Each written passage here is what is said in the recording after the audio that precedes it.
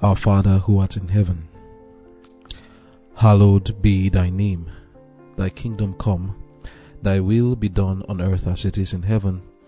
And we ask, Father, please make us instruments by which your will be done. The evidences of the things happening around us suggests to us that your coming is very near. And therefore, Lord, as we fellowship with you now, we pray, please inspire in us faith and the strength that can bear the things that are coming ahead of us. Help us, Lord, that as we go through your word now, the gift of the Holy Spirit shall be granted to all of us so that we may rightly divide the word of truth. And I pray for myself, Lord, please consecrate me to your service for the sake of your children and for the sake of our Lord Jesus that died for our sins. Use me as an instrument and put your words in my mouth to bless everyone who is listening. In Jesus' name I've prayed. Amen.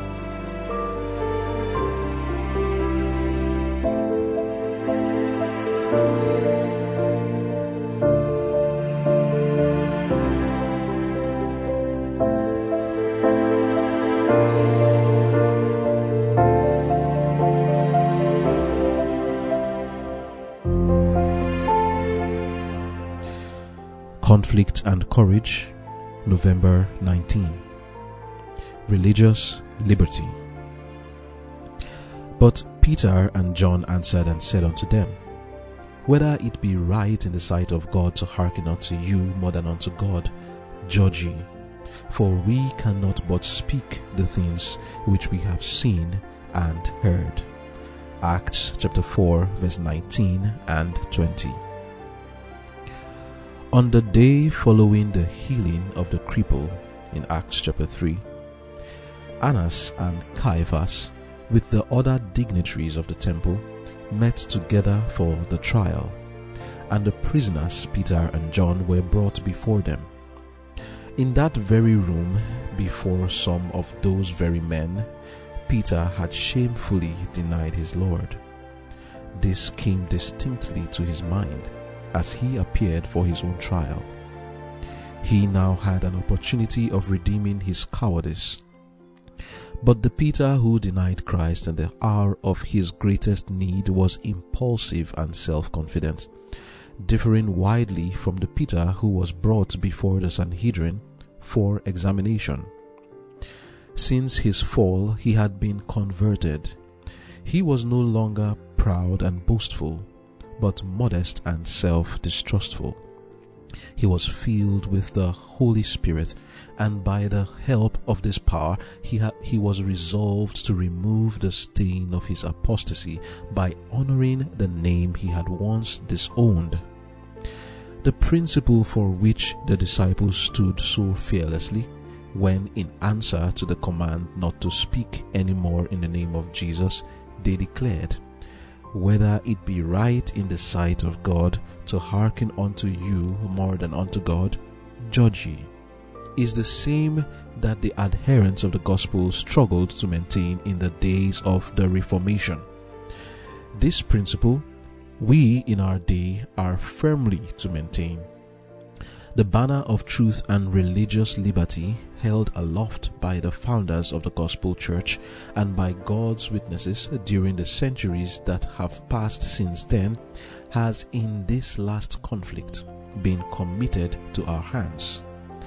We are to recognize human government as an ordinance of divine appointment and teach obedience to it as a sacred duty within its legitimate sphere.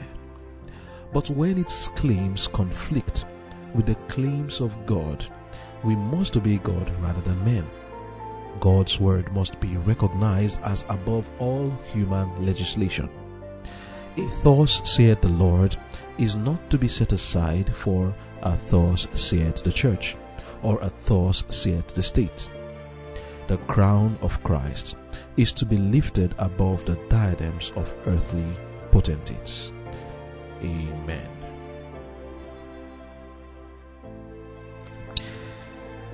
The title of our devotion for today is Religious Liberty. In our previous devotion, we looked at Thomas the Doubter, and beautiful lessons I believe we learned from there, especially when we look at the way of salvation.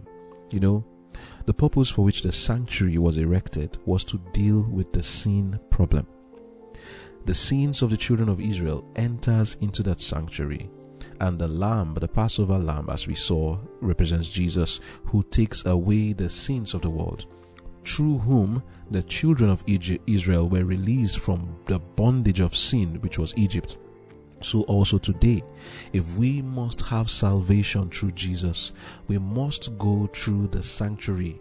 The way of the Lord is in the sanctuary, and in the sanctuary the feasts ordained, beginning with the Passover, we must experience, which is accept Jesus as your Passover, accept Him, the next feast, as the unleavened bread, and then you will have eternal life when you will be revealed. When Christ comes, whether you have died, you would resurrect as part of those who are benefactors of the believing in the Savior. And also, if you are alive, you will be changed and you would have eternal life. These three feasts we saw yesterday. But then there are 7 of these festivals. Well, we call them 3 feasts: the unleavened bread, the Feast of Weeks, also known as Pentecost, and the last one being the Feast of Tabernacles, divided into 3 also: trumpets, atonement, and the tabernacles. Now, after the unleavened bread or Passover feast, which we've seen divided into 3, we have the next one, the Feast of Weeks, also known as the Passover. Recall that after the resurrection of Jesus, He stayed 40 days, in which a good part of these days were used to break down the Word of God to His disciples, to make them understand what had actually taken place and make them see both His role and their role in the grand scheme of events. And also He was explaining to them the next steps that were to be taken. Now He was about to ascend. In the book of Acts chapter 1, reading from verse 6, it says, "And when they therefore were come together, they asked of Him, saying, Lord, wilt thou at this time restore again the kingdom to Israel? And He said unto them, It is not for you to know the times or the seasons which the Father hath put in His own power." Now verse 8 says something that was pointing to the next feast, which is the Feast of Weeks or Pentecost. In verse 8 He said, "But ye shall receive power after that the Holy Ghost is come upon you, and ye shall be witnesses unto me, both in Jerusalem, and in all Judea, and in Samaria, and unto the uttermost part of the world." And when He had spoken these things, while they beheld, He was taken up, and a cloud received Him out of their sight. And while they looked steadfastly towards heaven, as He went up, behold, 2 men stood by them in white apparel, which also said, Ye men of Galilee, why stand ye gazing up into heaven? This same Jesus, which is taken up from you into heaven, shall so come in like manner as ye have seen Him go into heaven. Amen. Those who had resurrected with Jesus, which we talked about yesterday, went to heaven with Him as a part of the first fruits, and the stage was set for the next major event that will take place for the salvation of man. Like I've already said, this is called the Feast of Weeks or the Pentecost. So what does the Bible say about the Pentecost? Leviticus 23 verse 15 and 16 says, "And ye shall count unto you from the morrow after the Sabbath." Remember, the Sabbath being referred to here is the Feast of Unleavened Bread, the first day. "From the day," that is the 15th, "from the day that ye brought the sheaf of the wave offering, even 7 Sabbaths shall be complete." That is 49 days. 7 Sabbaths, 49 days. "Even unto the next day after the 7th Sabbath," that is 50 days now, "shall ye number 50 days, and ye shall offer a new meat offering unto the Lord." So that's why the day is called Pentecost. The word Pent is 5. Pentecost means 50 days. 50 days after the unleavened bread is to be the day of Pentecost. And Jesus had promised the disciples that they were to wait, that power was going to come to them for one purpose, so that they can be witnesses. Go back, Acts chapter 1 verse 8. "You will receive power after the Holy Ghost is come upon you, so that you shall be witnesses to the whole world." Now, how were they going to be witnesses to the whole world? The Lord was about to do a great miracle. Acts chapter 1, reading from verse 4. "And being assembled together with them, commanded them that they should not depart from Jerusalem, but wait for the promise of the Father, which saith He, Ye have heard of me. For John truly baptized with water, but ye shall be baptized with the Holy Ghost not many days hence. Now, how many days had gone? Acts chapter 1, reading from verse 1 and 2 tells us, until the day which he was taken up, after he through the Holy Ghost had given commandments unto the apostles he had chosen. Verse 3 then says, to whom he had showed himself alive after his passion by many infallible proofs, being seen of them 40 days. How many days is Pentecost after the unleavened bread, which is the burial of Jesus? It's supposed to be 50 days. Jesus has said 40 days. So 10 days was remaining. And Jesus said to them, wait till that day will come, and then the Holy Ghost will come upon you. And he says, not many days. In the book of Acts 2 now, we see this being fulfilled. Reading from verse 1, it says, and when the day of Pentecost was fully come, they were all with one accord in one place. And suddenly there came a sound from heaven, as of a rushing mighty wind, and it filled all the house where they were sitting. And there appeared unto them cloven tongues like as of fire, and it sat upon each of them. And they were all filled with the Holy Ghost, and began to speak with other tongues, as the Spirit gave them utterance. Now, it's on this that many people go on a slippery slope and say, oh, these other tongues are things that people cannot understand. But the Bible does not teach that. Jesus had clearly said to them the purpose for the Holy Spirit coming upon them. And the purpose is written in Acts chapter 1 verse 8, so that they can be witnesses.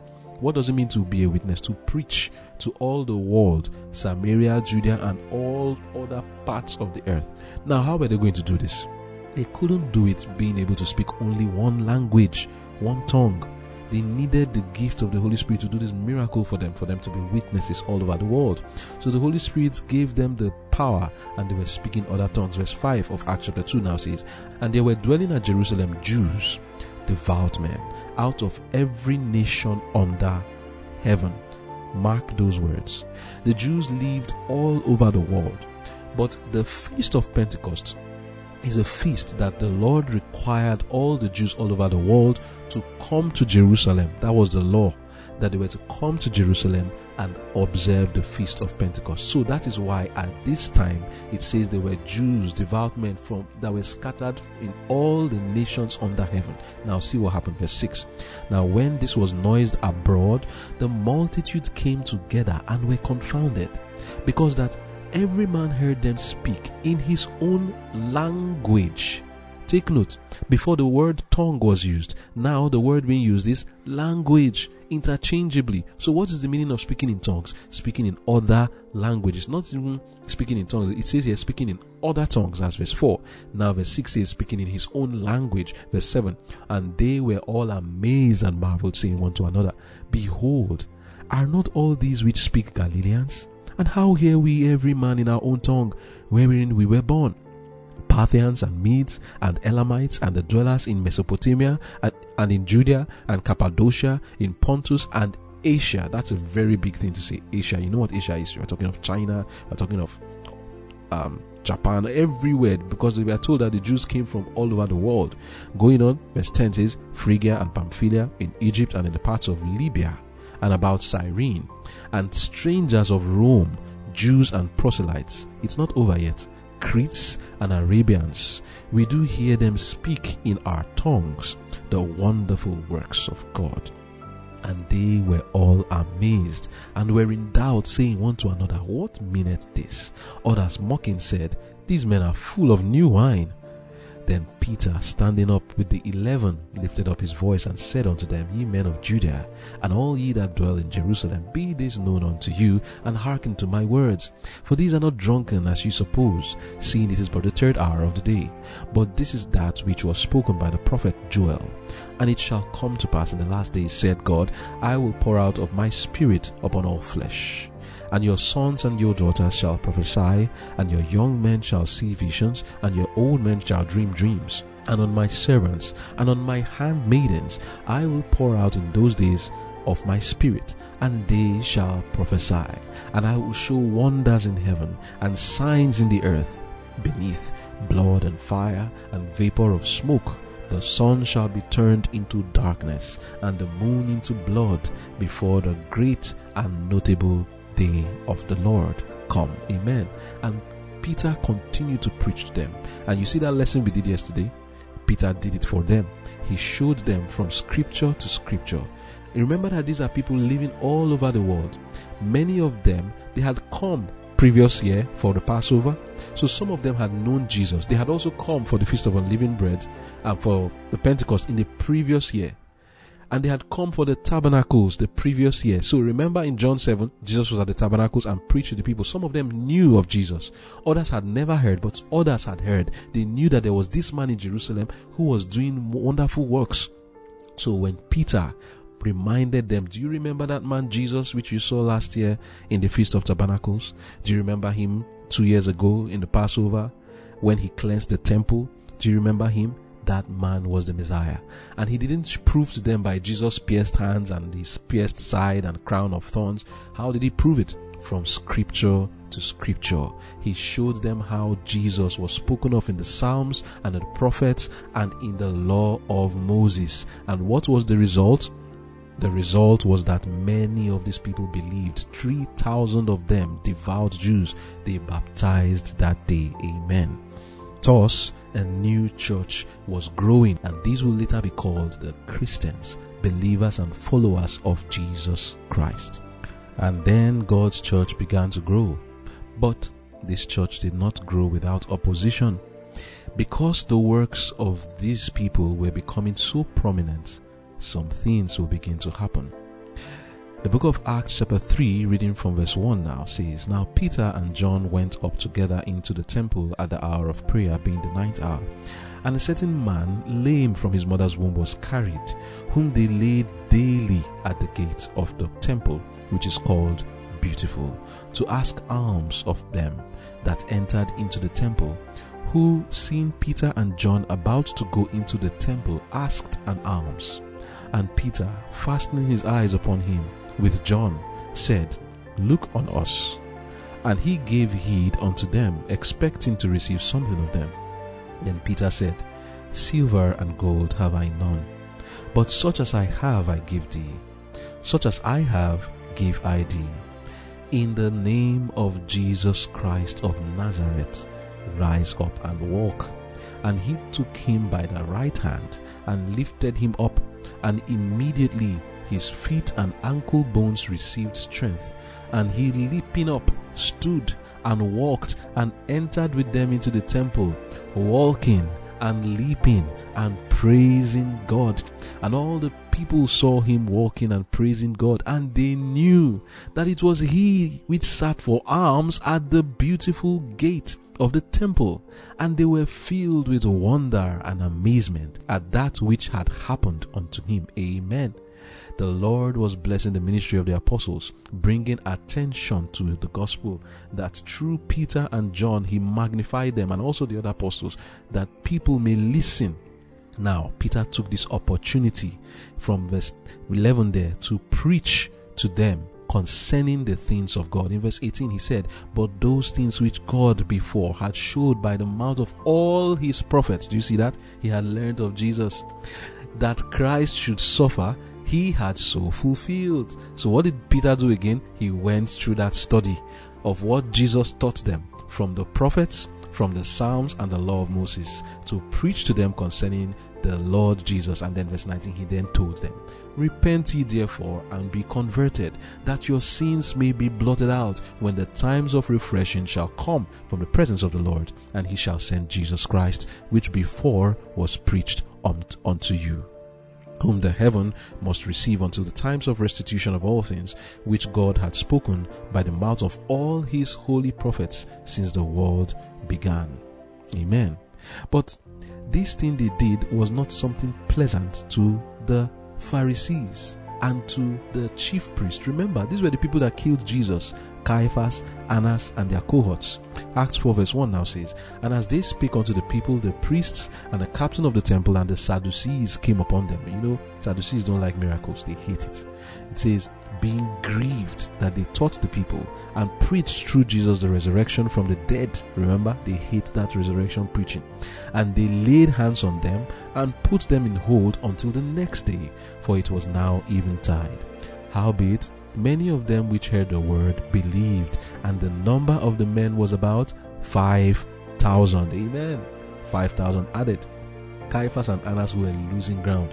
These were thousands of people believing in Jesus right now. Verse 5 says, and it came to pass on the morrow that the rulers and elders and scribes and Annas the high priest and Caiaphas and John and Alexander. Does his name ring a bell to you? John and Alexander. John Hyrcanus, Alexander Janus. Those names of those Sadducees and Pharisees that spoiled the Jewish community at the time. They were still naming themselves by those names.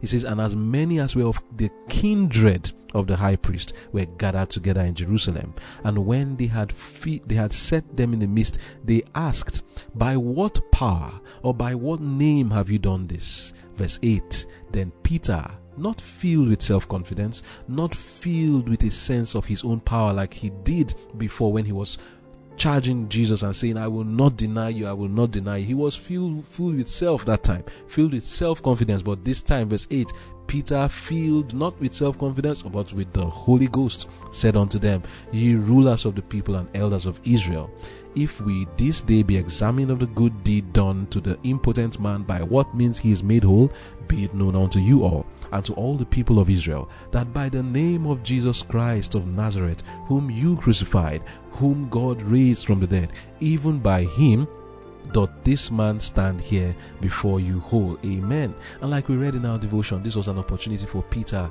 to redeem himself. And so, not with self-confidence now, but filled with the Holy Ghost, he spoke. He denied Jesus in this very place where he was standing right now. But this time, he publicly proclaimed and had the opportunity to confess Christ. And I pray that the Lord will give every one of us who have denied Jesus in one way or another an opportunity to confess him, that we may revenge our disobedience when our obedience is complete. May that be our experience. Peter had it, and I pray you also have it. Peter preached to them about Jesus. Now in verse 13 he says, now when they saw the boldness of Peter and John and perceived that they were unlearned and ignorant men, they marveled, and they took knowledge of them, that they had been with Jesus. And beholding the man which was healed standing with them, they could say nothing against it. But when they had communed together, when they had commanded them to go aside out of the council, they conferred among themselves, saying, what shall we do to these men? For that indeed a notable miracle had been done by them, is manifest to all them that dwell in Jerusalem, and we cannot deny it. But that it spread no further among the people, let us straitly threaten them, that they speak henceforth to no man in this name. Poor Pharisees, poor priests, only for them to accept Jesus. It was such a problem, even in light of such a great miracle. By the way, this man at the gate is somebody they knew. Remember when Jesus healed the blind man? They were questioning the man, are you sure you are blind? Are you lying that you were blind? And the man was like, I'm blind. I was blind. Now I can see. Do you also want to believe in Jesus? And they cast the man out of the temple. This time they couldn't do this because everybody knew this lame man. He was somebody whose leg was impotent. His mother always carried him to that gate. They knew. They usually dropped money for him. He was perhaps more popular than that blind man. Now they couldn't deny this one. There was no questioning of this lame man. There was no question of it. They looked at him and said, we can't ask this man questions. We know this man was lame. What do we do? Believe in him. That's what you have to do. Believe in Jesus. But no, these men, you can see clearly that the devil had taken over Caiaphas and Annas, and there was no turning back for them. They had put themselves against Jesus Christ. They hated him, even if evidences were there to show that this man is the Messiah, both by the preaching of John and Peter, and even by the miracles and signs and wonders done by both Jesus and the apostles. It was enough to convince them. But no, they will not be convinced. The devil had filled them with covetousness, envy, and jealousy, and they chose rather to threaten Peter and John. And here comes another lesson for us today, a lesson of liberty of conscience, religious liberty. How will they respond to this threat? How will Peter respond? Verse 19. These are famous words that we should cherish in our hearts, the words of Peter. Peter and John answered and said unto them, whether it be right in the sight of God to hearken unto you more than unto God, judge ye. For we cannot but speak the things which we have seen and heard. Amen. And now it says in our devotion, Conflict and Courage, page 239, paragraph 5, this principle in our day we are firmly to maintain. The banner of truth and religious liberty held aloft by the founders of the gospel church and by God's witnesses during the centuries that have passed since then has in this last conflict been committed to our hands. End of quote. This doesn't mean that we are to disobey laws of the land. No, the laws of the land ordained by God that do not clash with the laws of God, we are to obey. Peter himself wrote in 1 Peter 2 verse 13, "Submit yourselves to every ordinance of man for the Lord's sake, whether it be to the king as supreme, or unto governors as unto them that are sent by him for the punishment of evildoers, and for the praise of them that do well. For so is the will of God, that with well-doing you may put to silence the ignorance of foolish men, as free, and not using your liberty for a cloak of maliciousness, but as the servants of God. Honor all men, love the brotherhood, fear God, honor the king. Servants, be subject to your masters with all fear, not only to the good and gentle, but also to the froward, for this is thankworthy. If a man for conscience towards God endure grief, suffering wrongfully. For what glory is it, if when you be buffeted for your fault you take it patiently? But if when you do well and suffer for it, ye take it patiently, this is acceptable with God. For even hereunto were ye called, because Christ also suffered for us, leaving us an example that you should follow his steps. Amen. So this issue of religious liberty will continue to be a major issue for a long time, and even it is an issue till today. But what are we to say? We are to obey the laws of the land. Yes, as we read in the devotion for today, reading from Conflict and Courage, page 329, paragraph 5, it says, "We are to recognize human government as an ordinance of divine appointment and teach obedience to it as a sacred duty within its legitimate sphere. But when its claims conflict with the claims of God, we must obey God rather than men. God's word must be recognized above all human legislation." So there are two things to teach here. It is not just to teach obedience to God, but part of our Christian duty is to tell the people, as far as the laws given by the government is not conflicting with God's law. You may say, oh, it's not good, it is not just, and this and that. Fine. But does it conflict with God's law? Is it telling you not to obey God? As far as it's not telling you not to do your duty towards God, then, and also your duty towards man, then obey that law. But if you see that it is stopping you from doing your duty towards man and God, then that law should not be obeyed. An example of a law that once was stopping people from doing their duty towards their fellow men was the law that was in America at the time in the 1800s that said that if a slave runs away from his master, that they should catch that slave and return the slave to his master. That law should not be obeyed. If a law comes that tells you to do wrong, don't obey. But if it is a law that tells you to do something that the word of God does not come against, you are wrong if you disobey it. But secondly, the main one of religious liberty that I just read now, the law of God is supreme, and nothing we are to use as an excuse, maybe the government's laws, as a reason why we should not obey.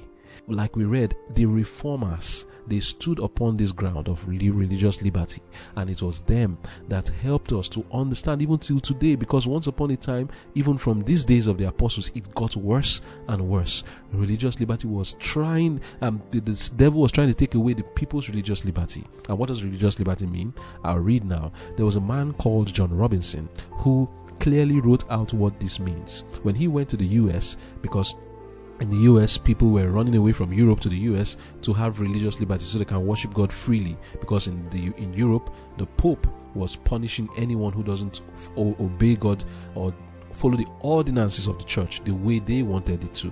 Many people were killed, millions, and they ran to the US. But even in the US, people were beginning to become intolerant towards other people's religious views. This man, Roger Williams, came there. It says in Great Controversy, page 293, paragraph 1, like the early pilgrims, he came to enjoy religious freedom. But unlike them, he saw what so few in his time had yet seen, that this freedom was the inalienable right of all, whatever might be their creed.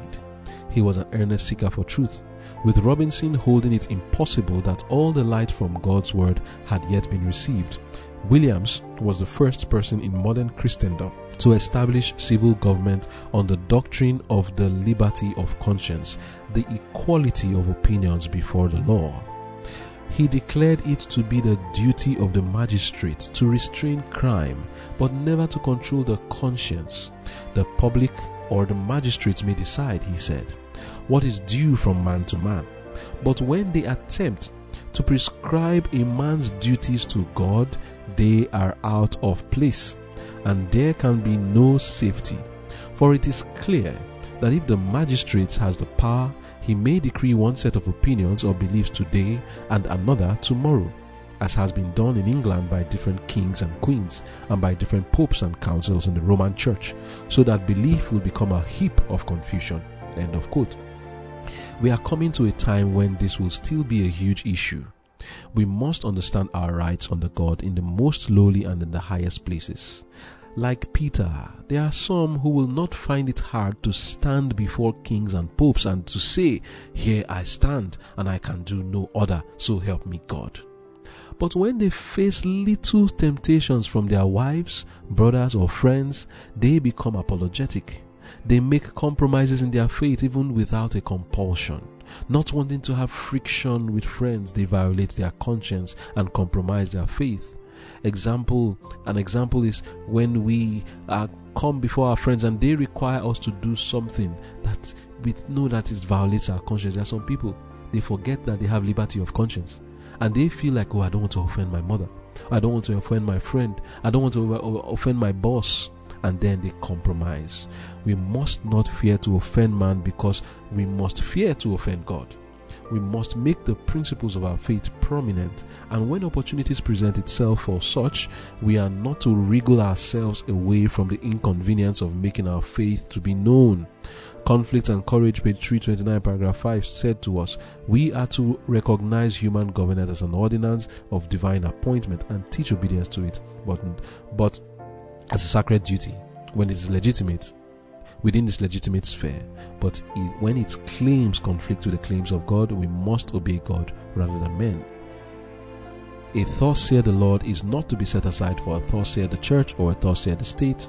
The crown of Christ is to be lifted above the diadems of earthly potentates. End of quote. And we are to understand this. Wherever you are, do not be afraid to have friction because of your faith. Some people don't want any inconvenience with their brother or with their sister, and when they require them, go and wash this car for me on Sabbath, they find it hard to say no. Go and iron that clothes on Sabbath. Go and take this transport with me on Sabbath. They don't want to say clearly, look, I cannot do this. They are afraid of saying it because they don't want to have friction with the people they are living with, or they don't want to have friction with their friends. They will rather run away from the situation that will arouse that question. That's what many people do. And when the question is aroused, instead of giving an answer by their character and by their words, they rather compromise. If you cannot stand before these little trials, will you stand before the great one? We must learn that we have liberty of conscience, not just when we are relating with the government, but even when we are relating with family and friends and colleagues. Reading again from Great Controversy, page 294, paragraph 1, to understand this concept of the liberty of conscience. In the days of Roger Williams, there were things that were happening and he had to address the issue. It says, attendance at the services of the established church was required under a penalty of fine or imprisonment. Williams reprobated the law. The worst statute in the English code was that which did but enforce attendance upon the parish church, to compel men to unite with those of a different creed. He regarded as an open violation of their natural rights. To drag to public worship the irreligious and the unwilling seemed only like requiring hypocrisy. No one should be bound to worship, or, he added, to maintain a worship against his own consent. What, exclaimed his antagonist, amazed at the tenets, it's not the laborer worthy of his hire? Yes, replied he, from them that hire him. And also in page 295, paragraph 3, then it was written, the framers of the Constitution recognized the eternal principle, that's the U.S. Constitution, recognized the eternal principle that man's relation with his God is above human legislation and his rights of conscience inalienable. Reasoning was not necessary to establish this truth. We are conscious of it in our own bosoms. It is this consciousness which, in defiance of human laws, has sustained so many martyrs in tortures and flames. They felt that their duty to God was superior to human enactments, and that man could exercise no authority over their consciences. It is an inborn principle which nothing can eradicate. End of quote. And this is the lesson that we learn for today. You must realize that no one can force you to violate the law of God. Only you can do that to yourself. The threat of death, the threat of imprisonment, the threat of loss of whatever kind, the threat of persecution and torture is not an excuse for us to disobey God. That's as it was not an excuse for Peter and John.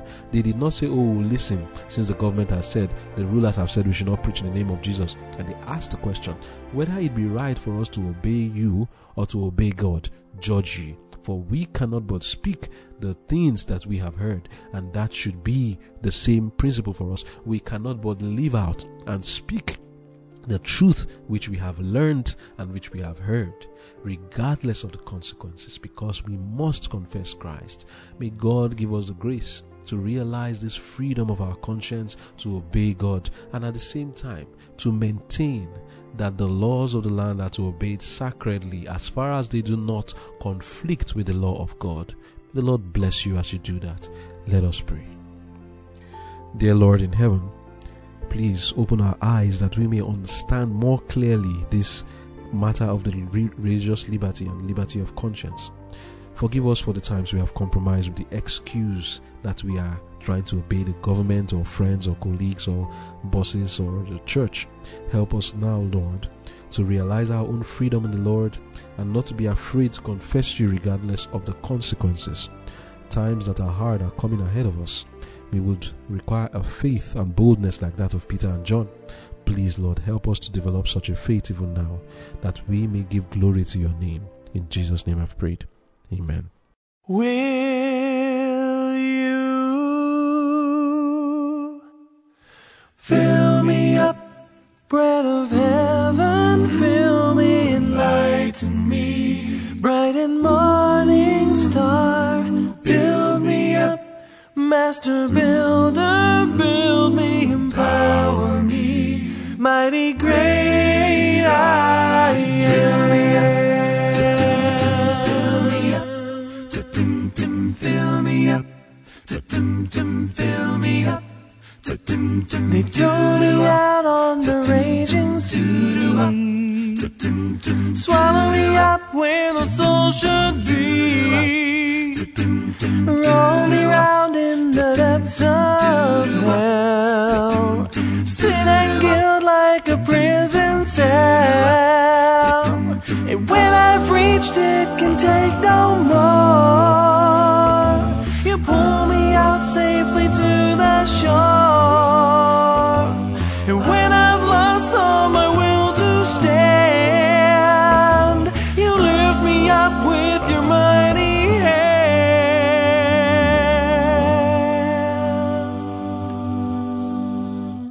and you fill me up, bread of heaven, fill me, enlighten me, bright and morning star, build me up, master builder, build me, empower me, mighty great I am. Fill me up, oh Lord, fill me, fill me up.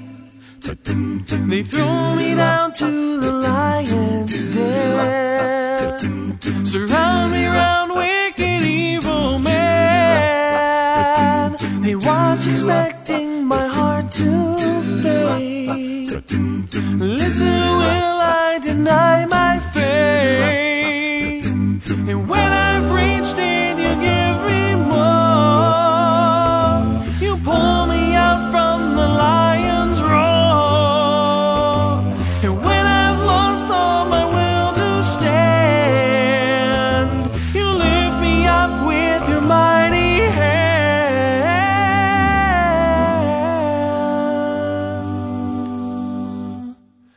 and